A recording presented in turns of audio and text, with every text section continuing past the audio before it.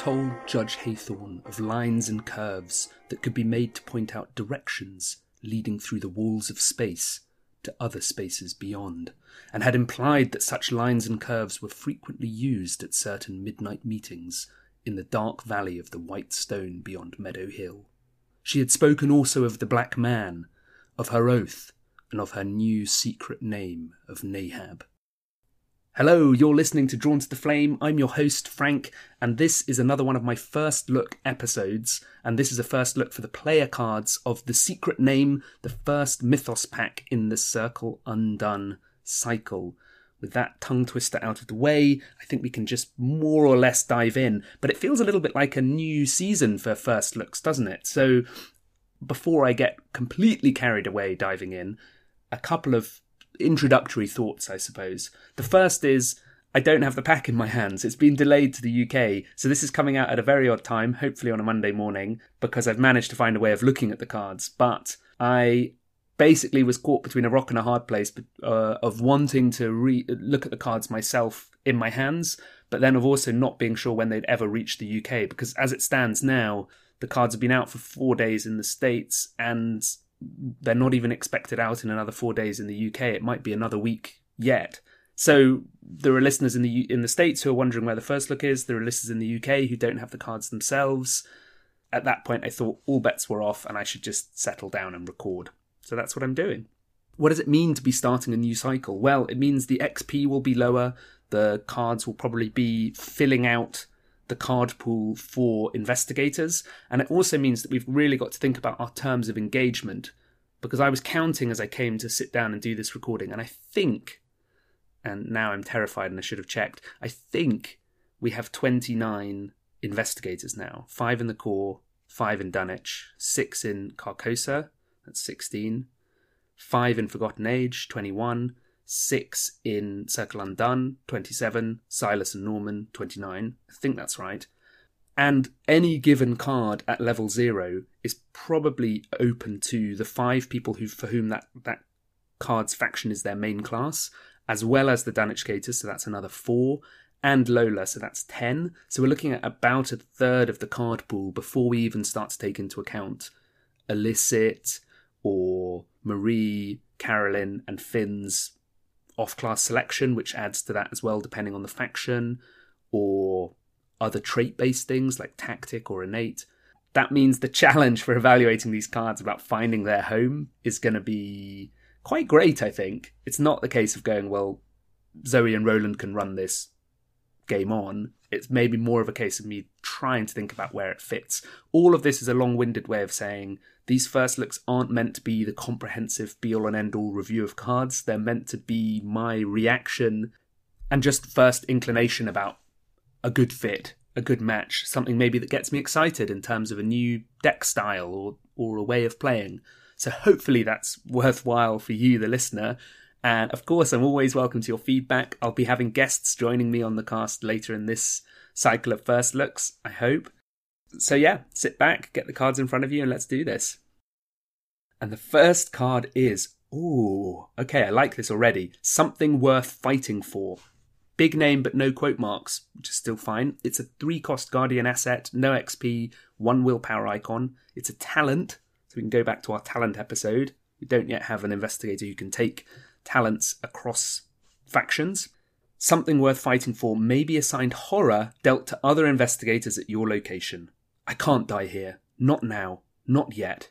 And it takes no damage and 3 horror. Wow, I saw a conversation on the Mythos Busters Discord. Have you heard of the Mythos Busters? They're this dreadful cast that's probably not worth listening to. But someone was talking about, can't remember your name, sorry, True Grit for horror, and how useful that would be for Carolyn, who can heal horror sometimes off assets she controls, depending on what card she has in play, and just filling out that space of Guardians being the ones who take all of the hits. So maybe you've got Brother Xavier, True Grit, and this. Maybe you even use Ever Vigilant to play them all more cheaply. It's still 8 cost, but you get everything down, and then you're just the mobile health and sanity soak for the rest of the team. I wonder if First Aid level 3, I think the damage and the horror that it heals come off the same thing. I think it's an investigator or an ally at your location. So Yeah, I wonder if it's only Carolyn's Elder Sign effect that can heal horror off this, unless I'm thinking of something else. I don't think Painkillers and Smoking Pipe, they take damage and horror off you, and you can then assign them to other cards. But for Carolyn, maybe for Hypnotic Therapy, she's pretty happy healing things off cards. I'm pretty sure Hypnotic Therapy heals off cards. And I say that, and then actually I'm not sure. I think Hypnotic Therapy is just healing investigators. It wouldn't make sense for it to heal other cards. Am I missing an obvious card that heals horror off assets at your location? Because this doesn't even work for... what's the card? Moment of Respite, right? Does Clarity of Mind level 3 work? I think that's among investigators. So yeah. Okay, so this is maybe somewhat less useful than I first thought.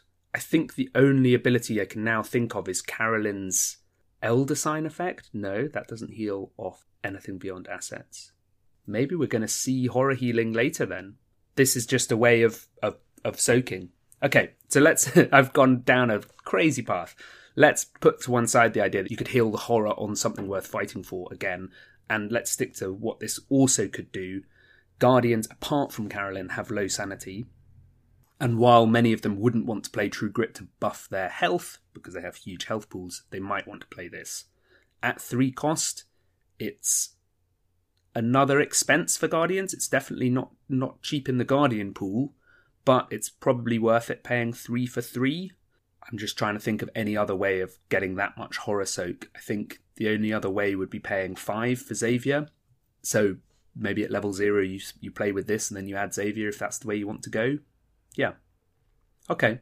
A nice first card. To be honest with you, I never thought they'd print this kind of card for the horror. I thought that would remain a weakness of Guardians, but they have printed it. So there we go. Okay, let's move on. The next card is...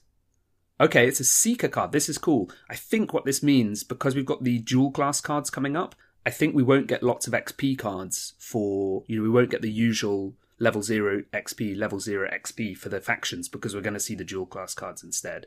Anyway, this is Crack the Case. Oh, it's what it might look like at the end of a police investigation. That's a little reference to our Arkham in Flames fans. And, okay, wow. It's a cipher that's been decoded. At the edge of Earth, underneath the surface, they live! Exclamation mark, exclamation mark. Greg Bobrovsky doing some great art there. The flavour is, when you have eliminated all which is impossible, then whatever remains, however improbable, must be the truth. Arthur Conan Doyle, The Adventure of the Blanched Soldier. This is a 0-cost event with 1 intellect icon. Fast, play after an investigator discovers the last remaining clue at your location. Investigators at that location gain a total of X resources distributed as you wish. X is that location's shroud value. Oh, that is nice. So 0 cost, if you just get the last clue, it's a 2 shroud location, you can get 2 resources. If it's a 5 shroud location, that's 5 resources. And the amazing thing is that you can spread out the resources as you wish. So this is like an emergency cache-ish, but to be given out to whoever needs it, rather than just being given out to yourself. Okay, that is cool. It's insight traded, so it could go in the hunch deck, but it's one of these hunches that you... it's one of these insight cards, rather, that you want to time. It's a little bit like Connect the Dots, where the discount from the hunch deck for Connect the Dots is great, but you don't always know when you'll have a location ready to get the last clue to then connect the dots from. This even more so, you don't need a discount because it's already 0 cost. You probably want it sitting in hand, ready to play. The other thing that's probably worth thinking about is that this, in higher player counts, it doesn't reward you for getting 8 clues from a 2 shroud location and then playing this card. You get 2 resources. Getting 2 clues from a 2 shroud location in solo, you still get 2 resources. So it doesn't scale with players, which makes me think, getting that single clue from a 4 shroud location by working a hunch or being Roland and killing an enemy there, you then crack the case and get 4 resources. That feels very efficient in terms of action spent, whereas having to sit there and get 4 actions worth of clues as the Seeker, although you can still do that pretty easily, doesn't give the same kind of payout. And I think that will be where this card falls down, is that people will say, oh, but I've had to spend 5, 6 actions to clear this location and all I'm getting is 3 resources from it, I may as well have just played Emergency Cache. Which I completely take on board. I see that as a legitimate complaint. I also just think this is so thematic, though. No, not just that it's so thematic. I also think that this is doing a slightly different thing. You're getting the resources after the fact. The power of giving them out to other people seems really good to me. If you're playing a really rich Seeker or even like say you're playing Min and you're not spending your resources anyway, playing a card that gives a bunch of resources to other people is great. And I'm just noticing as well that you don't have to be the one who gets the last remaining clue. So you could go in and get 3 clues from a location, and then your rogue swoops in and gets the last one, and you give out the resources that way. Really nice. Really nice. Rewards that Seeker play where you always have a buddy with you. Yeah, I like it. I'm excited to actually put that in a lot of decks. Roland, I think, will be really good for that. It's more economy for Roland. It feeds into what he anyway wants to do, which is get clues from locations testlessly and efficiently.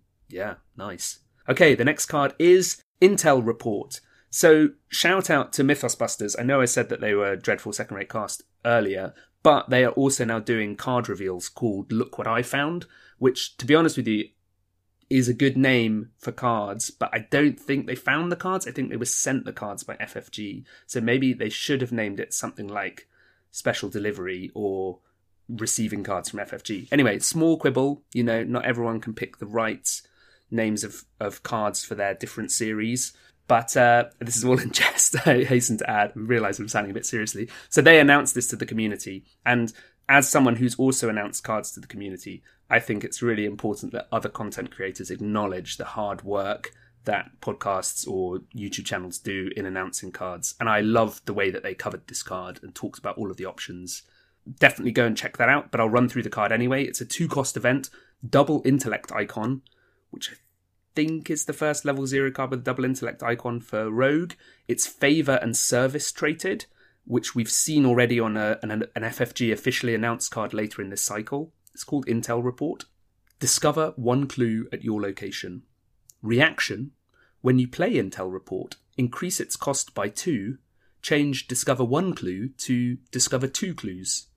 Second reaction: when you play Intel Report, increase its cost by 2, change at your location to at a location up to 2 connections away.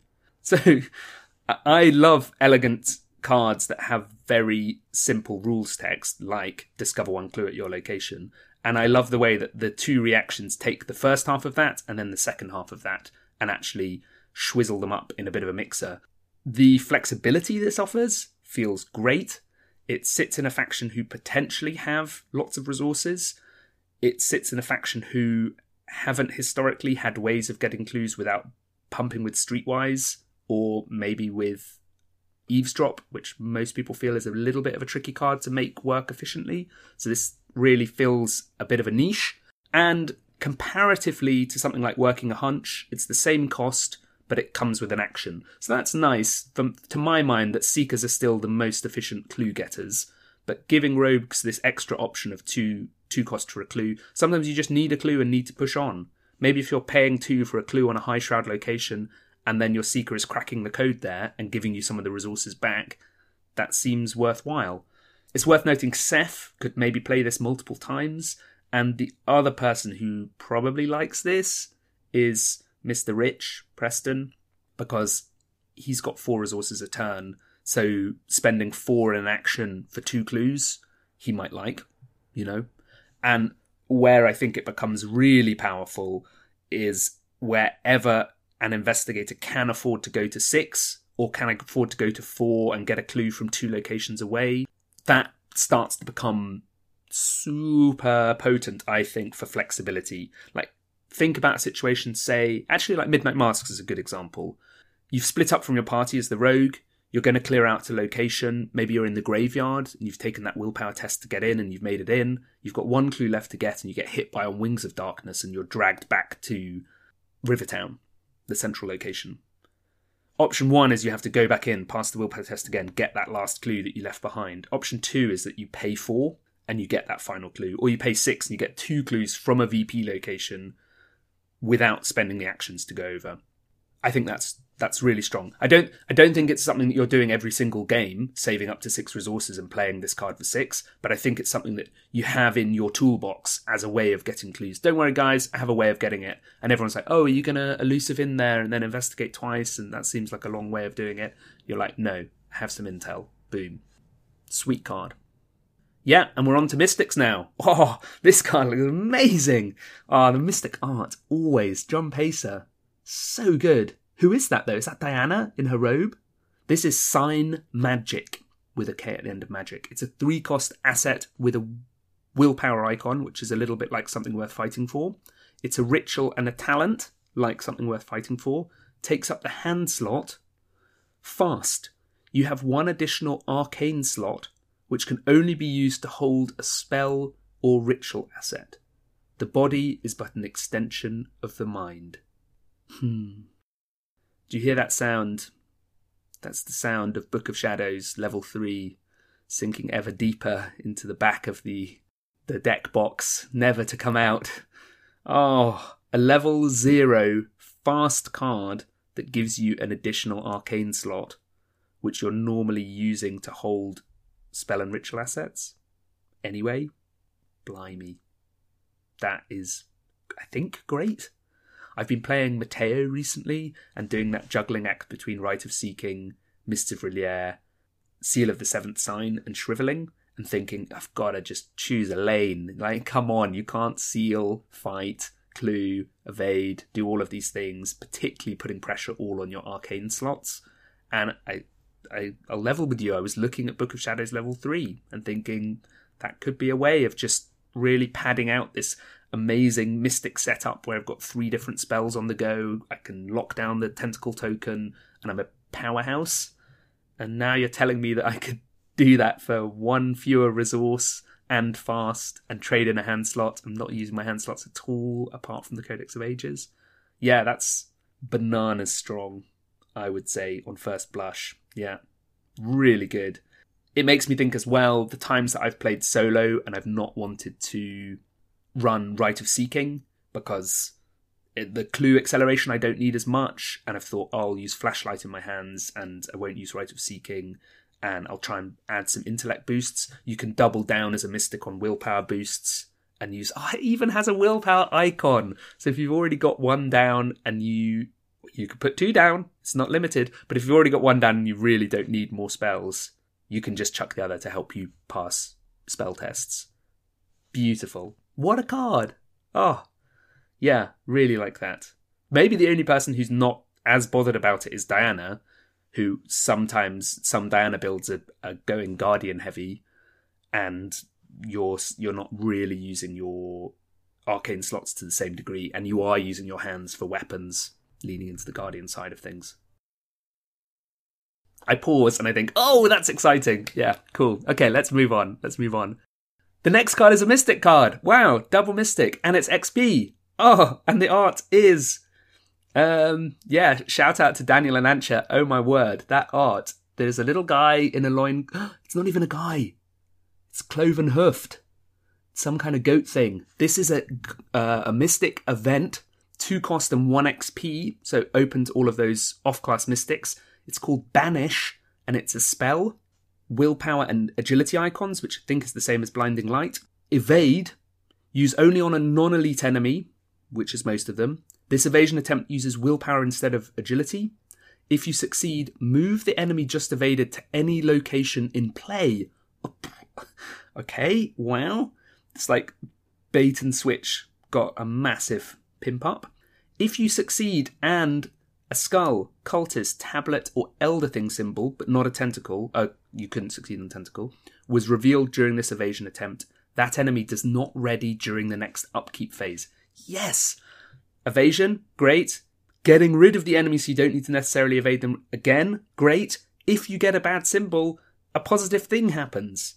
Super great. I think if you Eldritch Inspiration that effect, because you do it twice, they were just not ready during the same next upkeep phase. I don't think that stacks. So it's not yet a target for the Eldritch Inspiration super play, but it's still good. Still really good. 2 cost 1 XP evade. Yeah. So what does this compare to? It compares to Blinding Light, which does a damage and you run the risk of taking horror or losing actions. Blinding Light level 2, I think, is 1 cost. Wow, it's been a long time. I used to love Blinding Light, and it's really fallen out of favour for me. Not just because I'm playing Mists of R'lyeh, but also deck space has become so contested, and that's been really tricky. It doesn't ignore, it doesn't cancel, so there's no cheeky play off the back of Diana. It's pretty nice, maybe for Marie if you have Doom in play, like another spell to play, but you might just have Mists down. There's someone like Norman or Daisy like this as a little panic button evade. I mean, if you're doing spell Ceph, which, as Peter would tell you, is the only Ceph there is, this is nice as well. You play this multiple times. We've seen a card announced coming up later on that likes, I think, Mystic spells that are events. So this could be really good. And I saw someone talking about, is the Heirloom of Hyperborea about to reach critical mass where you can have your entire deck filled with spells, and then it does become a draw engine if you can just find it. And this would be another piece in that puzzle. Wow, I like this. I like the gating on non-elite as well, because obviously doing something like making Silas Bishop end up not in the hidden chamber is a really bad idea for breaking the game. So yeah, that's I think an important clause, but I don't think really limits the power of this. There's so many enemies where, again, with my solo hat on, wishing they just weren't with me. They could be in any other location, I'd leave them behind, and that would be fine. And this, yeah, you can boot it. You don't even boot it one location away. You can boot a Nightgaunt to the other side of the map, and then that really buys you some decent time. Solid. The next card is Survivor card, Meat Cleaver. Wow. We've also seen another card with a guy with a kind of axe or something. This is a 3-cost asset with a willpower icon. Wow. Willpower icons has been the way forward, I think, for this set so far. No XP. It's item, weapon, and melee. Wow, competing with Fire Axe and Baseball Bat. One hand. Action fight. You get +1 combat for this attack. +2 combat instead if you have 3 or fewer remaining sanity. If this attack defeats an enemy, you may heal 1 horror. As an additional cost to initiate this ability, you may take 1 horror to have this attack deal +1 damage. Blimey. Yeah. Let's calculate this. Who has low sanity as a... I mean, put it in Zoe. Let's say Zoe. She has 6 sanity. When you fight with it, normally you get +1 combat. So you're just a 5. You could take a horror to swing, but you're still just swinging for +1 combat. But if that horror takes you down to only having 3 or fewer sanity left, so you've already taken 2 horror, it takes you to 3, then you're doing +2 damage. And at that point, but you only get the damage every time you take horror. So ideally, you float around the 2 to 3 horror remaining, and you take a horror, swing, do 2 damage and kill an enemy, heal the horror back up, and then you're at the threshold for the +2 combat, and you're at the threshold to keep taking the damage. Because if you've taken 5 horror as Zoe, you don't want to take 1 horror for the additional damage because it'll drive you insane. Unless you have something worth fighting for down. Like a massive horror battery that you can just keep putting your horror on. Whew. Interesting. Very interesting. And like a true meaning of that word, there's a lot at play there that will reward good piloting, will reward navigating that fine line. In Survivor, you might have Peter Sylvester as well, so you could be overflowing your horror onto Peter Sylvester, and he's healing it, and you're staying at that threshold. And of course, if you only have 3 or fewer remaining sanity, you're also desperate. So maybe this works in a kind of Yotl desperate deck, or even just an Ashcan Pete desperate deck, where you're chucking cards generally. Silas also has low sanity. Maybe Silas doesn't mind this.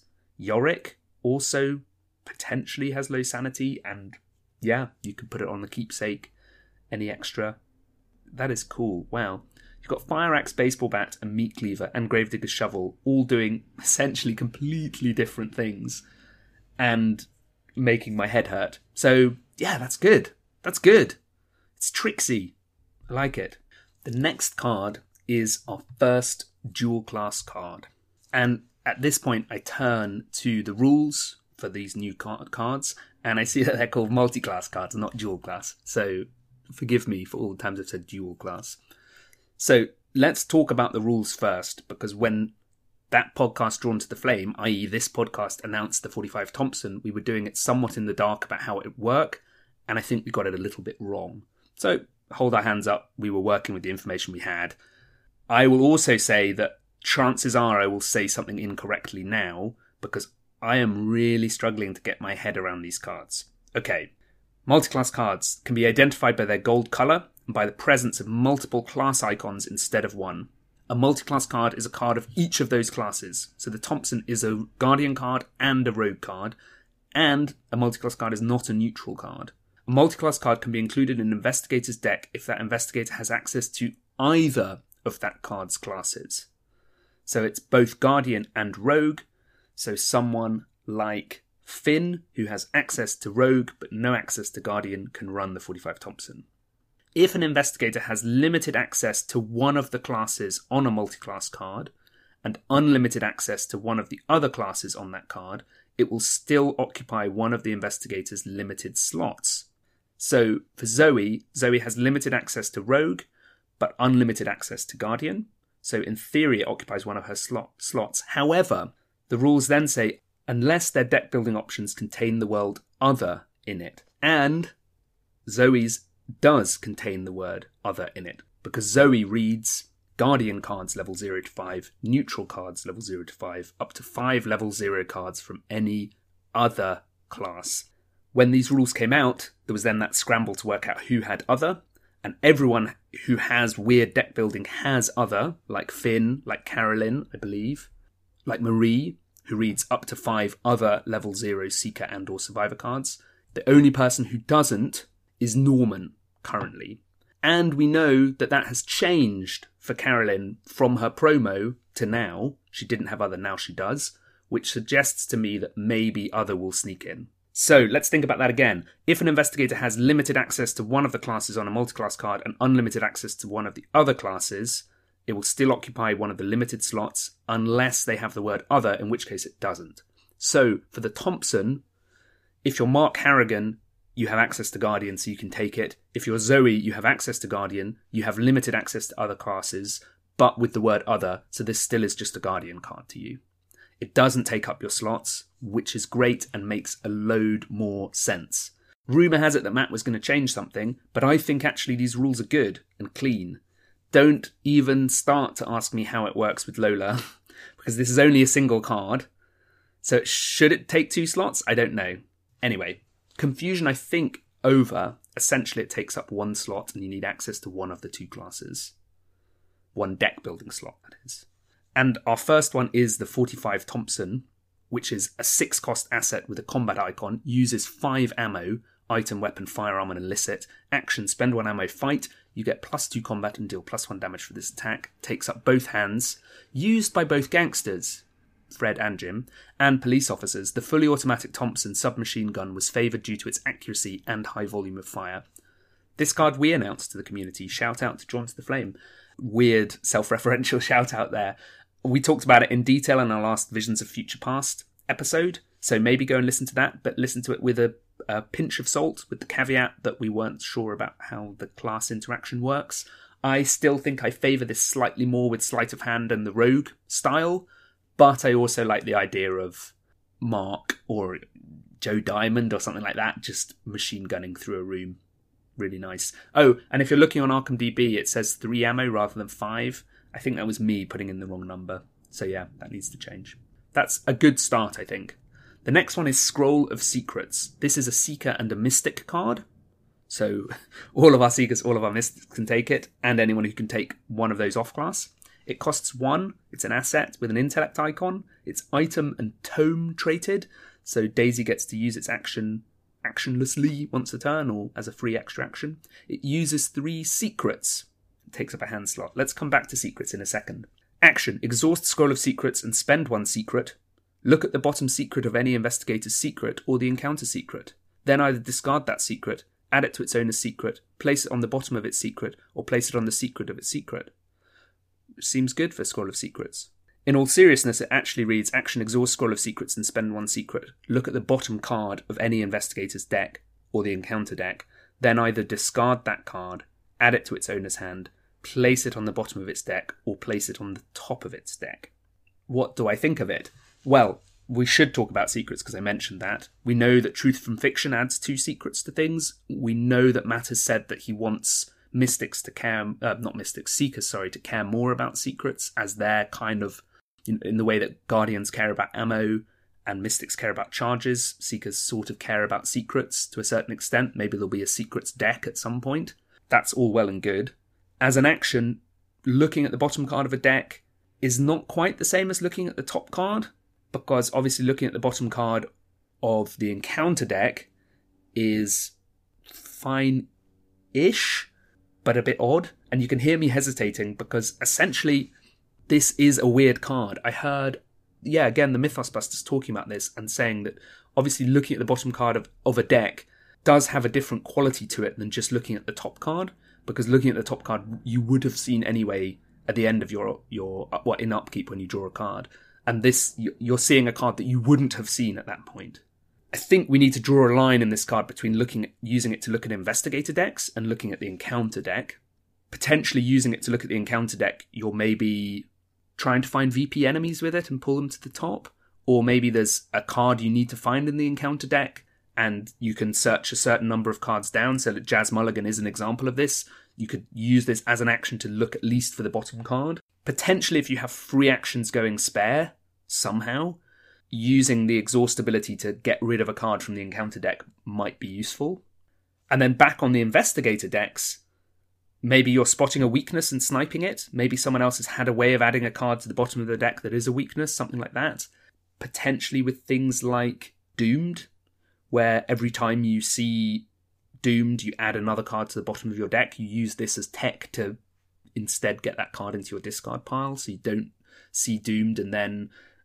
I want to say Ascending Path again. Why is it that that's the thing I say? Doomed, long pause as I try and remember what it's called. Doomed, Ascending Path. No, Doomed, Altered something? No. Accursed Fate. Doomed, Accursed Fate, and the Belt. That way too long. Yeah, you've seen Doomed, so Accursed Fate. It's the second time you've seen Doomed. Accursed Fate is on the bottom of your deck. You've only got 3 cards left in your deck. Scroll of Secrets then is a way of getting Accursed Fate into your discard pile so you don't draw it and add another thing to your campaign log. But that is really niche specific tech. More likely, if you're desperately trying to find that last Vicious Blow or that Dynamite Blast or that Elusive or something like that, a way of peeking at the bottom of your deck as well as drawing 2 cards during your turn would be a way of just hunting for that extra card somehow. I'm not sure why you would ever place that card on the top of your deck rather than just in the owner's hand, but maybe the top of the deck is an encounter deck thing and owner's hand is Investigator deck. Yeah, it's an odd one to me. It's really strange. I think we've seen how they split, and I need to do a bit more thinking about them and find a home for this card, essentially. The next card is Tennessee Sour Mash. This is a Rogue and Survivor card. It's an asset. It's item and illicit. It's 3 cost and has a willpower icon. Uses 2 supplies. Free trigger, exhaust Tennessee Sour Mash and spend 1 supply. You get +2 willpower for a skill test on a treachery card. Action, discard Tennessee Sour Mash. Fight, you get +3 combat for this attack. This one I like. Little bit pricey at 3. 2 supplies for 2 +2s. That's like 2 unexpected courages for paying 3 for willpower tests. That's nice and fitting in faction where some of the investigators have quite low willpower. Silas, Skids, Finn, Preston. Preston can't take it because it's illicit, so the first 3. The fight action at the end is super thematic to smash the glass over their head, but it's not giving you any damage, so even though it's a +3 in itself, I don't think it's too helpful. I would say maybe this card is a little bit below the curve, and just the fact that it's multi-class is where it sort of fits into lots of different homes and gives you options. But I also think if Joey the Rat becomes more potent and you kind of just throw this out without spending the action, throwing this out for 4 and then getting +2 for 2 tests and a decent-ish fight. You know, even Wendy getting a +3 fight, that helps her kill a rats or something like that. That's no bad thing. So yeah, doesn't take up hand slot as well. It's okay, I think. I want to find a good home for it. And next is the Enchanted Blade, which we could see in spoilers, but we couldn't actually, well, in announcement art, but we couldn't actually see what it did. So this is the Mystic and Guardian multi-class card, a 3-cost asset with a combat icon. It's item, relic, weapon, and melee traded. Relic means Ursula can take it. It takes up an arcane slot and a hand slot. Uses 3 charges, the mystic thing. Action, fight. You get +1 combat for this attack. As an additional cost to initiate this ability, you may spend 1 charge to empower the blade. If you do, you get +1 combat and deal +1 damage for this attack. Cool. Rules question straight away. Does that mean you end up with +2 combat? Or does that mean you just get +1 and deal +1 damage for this attack? Hard to know. Either it's a 3 cost +1/+1, which is alright, or it's a 3 cost +2/+1 for 3 hits, which is super fun. Either way, I think it's fine. It's a limited machete to a certain extent, but without the stipulation about the only enemy engaged with you, which is nice-ish. What do you do with it when it's empty? If you run this in Yorick, you act of desperation and throw it at someone. As it's a relic, you could charge it up with recharge, which is alright. Ellie Horowitz could find it for you if you're running Ellie. And yeah, maybe Jim likes Ellie to find this relic. And then it's double slot stipulation. Ellie is holding it for you and it doesn't take up any slots. That's alright, yeah. It's weirdly, and maybe it should be evaluated a little bit like a gun. It's a bit like a 45 automatic at 1 fewer cost with 1 fewer bullets, because that gives you the +1 and the +1 damage. And that seems alright, and then you just don't have any of the ammo play around that. That seems fine. I suppose also the fact that it's multi-class and it's Mystic as well as Guardian means that it's opening up access as for this weapon for the mysticky people who wouldn't otherwise have access to it. So, for instance, Norman. I mean, I don't think Norman is going to want to fight at 3 and deal +1 damage, but currently his options for fighting are either Seeker events or Mystic spells, and having this as a Mystic weapon just sneaks in a little option there for him. Similarly with Daisy, it's all right, yeah. Seth, maybe she's only 2 combat, so maybe she's not that interested either. But that's at least worth bearing in mind, that even though it's a weapon and Guardian, and we would think about it then in terms of comparing it to Guardian weapons, this is also a way for any Mystic access character who has decent combat to make the most out of that as well. Okay, cool. And we're on to the last card already. How they rush by. The last card is Grisly Totem. This is a Survivor and Seeker multi-class card. 3 cost asset as well. Have they all been 3 cost? No, the Scroll of Secrets is 1 cost. Agility icon. Item and Charm traded. We should have thrown it back immediately. But how could we have known? I mean, it is pretty damn grisly. It takes up the accessory slot and has a reaction. After you commit a card to a skill test, exhaust Grisly Totem, that card gains another instance of one of its skill icons of your choice. Not limited by charges, which is nice. Really limited by nothing once you've got it down, as long as you have cards to commit. And it's not even committing skill cards, it's just committing any cards. So as long as you have a card to throw in, it once a turn gains Min's ability to add a wild icon, or, well, an instance of another skill icon. This, to me, is maybe the strongest of the multi-class cards. I can see popping this down early on, and then this just adding value to all of the committed cards throughout the game steadily. You know, if you pay 3 for this and get 3 or 4 exhausts from it, you're paying 3 for plus 4 over 4 turns.